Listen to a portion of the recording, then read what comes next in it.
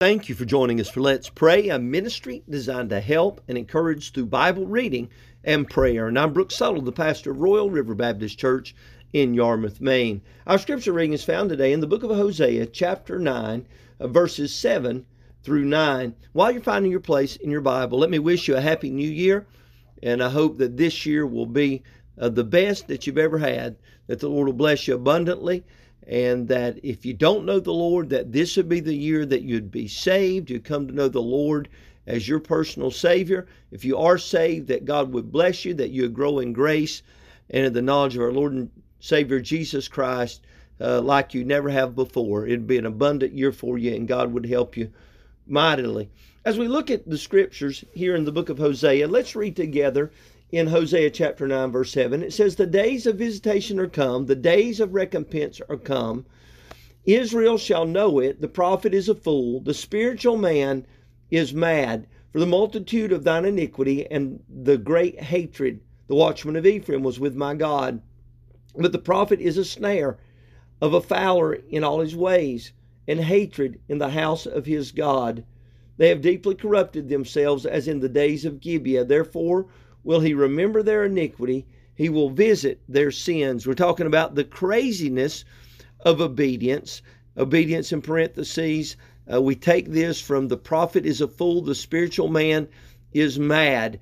They had acted like they were obeying God, but they were not. They were leading the people astray. And God says, you're infatuated with folly. You're raving through insanity. You've said in your heart that there is no God for us. Though they are talking about God and they're religious, they're not worshiping the God of the Bible, and it's spiritual madness. So we talked about appointed rebuke was given in verse 1, and a promised retribution was given in verses 2 through 6. But we've been looking at a perverse rebellion. And yesterday we said that there was a great diversity. There was a multiplicity of their sins. They'd multiplied sins.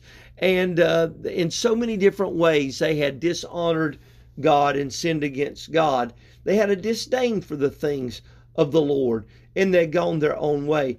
That was all in verse 7. Today we're looking in verse 8. It says, "The watchman of Ephraim was with my God, but the prophet is a snare and a fowler in all his ways." At one time, God was with them. God was with Ephraim. God had given them prophets and priests, but the prophets of this day had been a snare in all their ways. They have hindered the work of God. They've entrapped the people of God. And so we find this great disdain. It was mentioned in verse 7, this great hatred. It was mentioned again in verse 8, and hatred in the house of his God. And so they have abused the things and the truths of God to where they're disdained by the people of God. We read in verse 9, it says, they have deeply corrupted themselves, and as in the days of Gibeah. Now this is significant.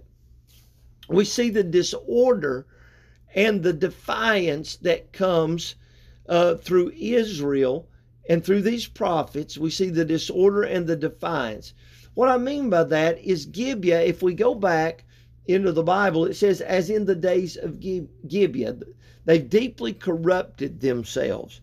What does that mean exactly? Well, in the book of Judges, there was a man that was that took a concubine out of Bethlehem, Judah.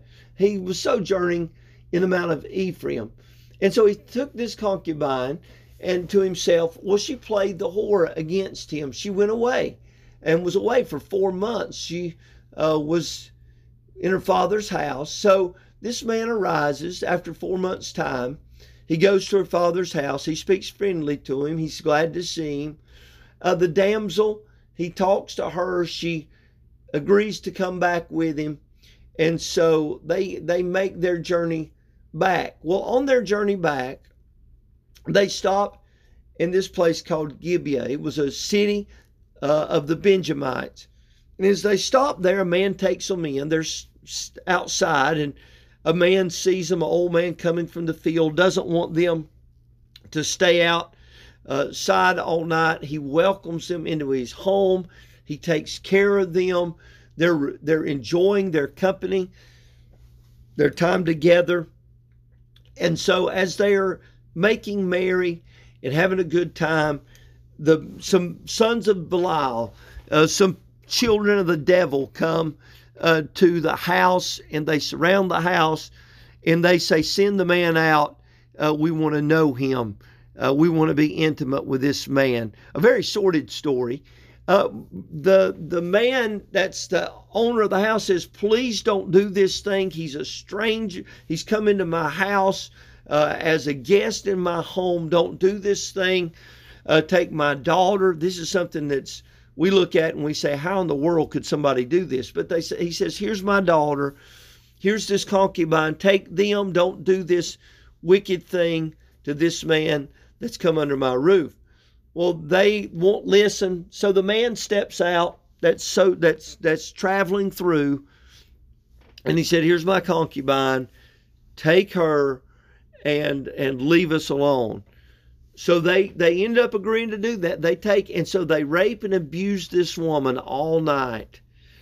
And the next morning, the man gets up to go on his way and leave the guest home, and his concubine is laying at the threshold, her hand on the threshold of the door, and he tells her to get up and come on, and she just lays there. She's dead. And the man takes her, and he cuts her into 12 pieces, and he sends her to all the tribes of Israel. Nothing like it had ever been seen in the nation of Israel. Everybody is shocked by this. They find out what happens, that these men have done this. They send to Benjamin, the tribe of Benjamin, turn over these wicked men to us so that judgment can be executed upon them. But instead of Benjamin doing the right thing, instead of Benjamin turning over these men that they could receive the punishment that was due to them, instead they defend these men. And the children of Israel come against them. All the tribes gather together, come against them. And there's a great battle for several days. Many Israelites die. Many of the tribes of Israel perish. And almost to extinction, the tribe of Benjamin is brought down. They're almost wiped off the face of the earth. So great was the slaughter of these people. And so when the Lord uses Hosea to speak to these people, to the children of Israel, he says they have deeply corrupted themselves as in the days of Gibeah. They knew full well what this meant when he said they've corrupted themselves like in the days of Gibeah. The children had become so vile, so defiant against God, so disorderly in their conduct, so deeply they had corrupted themselves. God says, I'm going to remember their iniquity. And they know when God said, I'll remember their iniquity, he's talking about just like he did to the tribe of Benjamin, that judgment was executed upon them almost to the point that there was no more a tribe of Benjamin. God said, I'm going to bring this judgment upon you. I'm going to visit your sins for how you've conducted yourself, how defiant you've been to me. I'm going to deal with you as in the days of Gibeah. You've corrupted yourself like in the days of Gibeah. You've been disorderly in your conduct. You've been defiant against God. And just like you were disobedient and disorderly and defiant against me, I'm going to judge you according to your sins. Let's go to the Lord in prayer. Heavenly Father, as we start out this year, help us that we would not be defiant against you. Those that are living in sin, would you help them to repent before it's too late and get saved before judgment comes? And it's surely coming on this nation. Have mercy on us, we pray. In Jesus' name, Amen. Well, thank you for joining us for Let's Pray. I hope it's been a help to you. If you have need of additional assistance, you may reach us at 207-899-7949, or you may go to our website at letspraynow.net. Until tomorrow, I hope you have a wonderful day. God bless you. Bye-bye.